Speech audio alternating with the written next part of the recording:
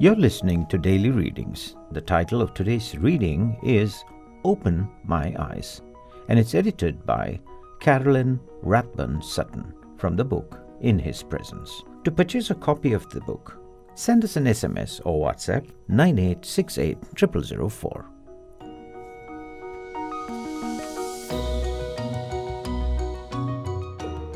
February 15th. Now the hand of the Lord is against you. You are going to be blind for a time, not even able to see the light of the sun. Immediately, mist and darkness came over him, and he groped about, seeking someone to lead him by the hand. Acts chapter 13, verse 11. Have you ever stopped to think about what part of your body you consider the most important? Which one would you miss the most if you lost it? Arms, legs, hands? I once began to imagine how my life would be if, for some reason, I lost one of my limbs, and with which loss I would suffer the most. I analyzed this and concluded that I would suffer a lot if I lost my vision. According to some doctors, the eye is an imperial or sovereign organ of the human body. I believe that this is true. Many benefits come from the gift of sight.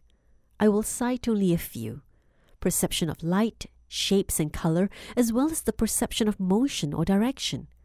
Through vision, we move away from danger, recognize our friends, enjoy the natural beauties of this world, and recognize love that is portrayed in smiles and looks. Our eyes are also important because they have their own language. Through the expression in the eyes, it is possible to identify how others are feeling. If we are concerned, our eyes often gaze intently. When we're sad, they're tearful. If we are frightened or scared, our eyes are wide open and appear agitated. When we are happy, they are brighter. And when we are in love, they are fixed on the loved one in view. But there is a very important mission for our eyes: to really see brothers and sisters in their pain and needs. Beyond seeing, we must act. The Apostle John tells us that if we claim to live in the love of God, we must live as he lived. 1 John chapter 2, verses 5 and 6. Jesus saw the needs of the people around him, so he sought to quench their thirst and heal their pain, even performing miracles. The church should be the most pleasant place in the world, a place where people feel seen, loved, respected, and valued. This is what the Lord expects from us.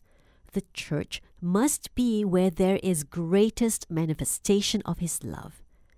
And that is our mission: seeing each other and sharing, in godly actions, the wonderful love that has reached down to touch us.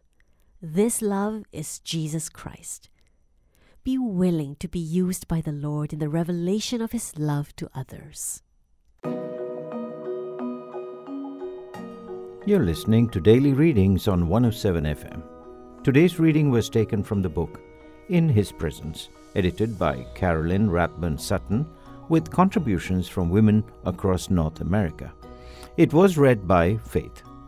To find out more about the book and this podcast, send an SMS or WhatsApp to 9868 0004.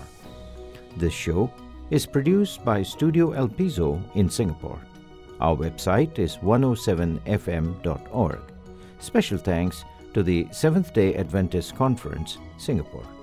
Subscribe to more episodes of Daily Readings on your preferred podcast app, and on Facebook, find us at Daily Readings Radio. This podcast is listener-supported, which means we need your help to keep it going. If you have been impressed to support this radio podcast, please text the word DONATE, DONATE, to 9868 0004.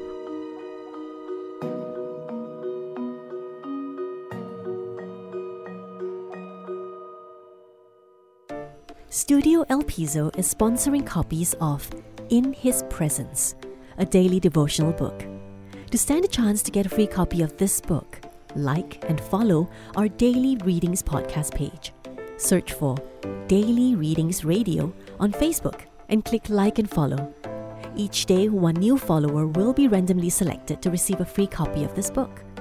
Don't worry if you're not selected, we'll still send you a free book from our Books of the Year collection. Remember, like and follow Daily Readings Radio on Facebook.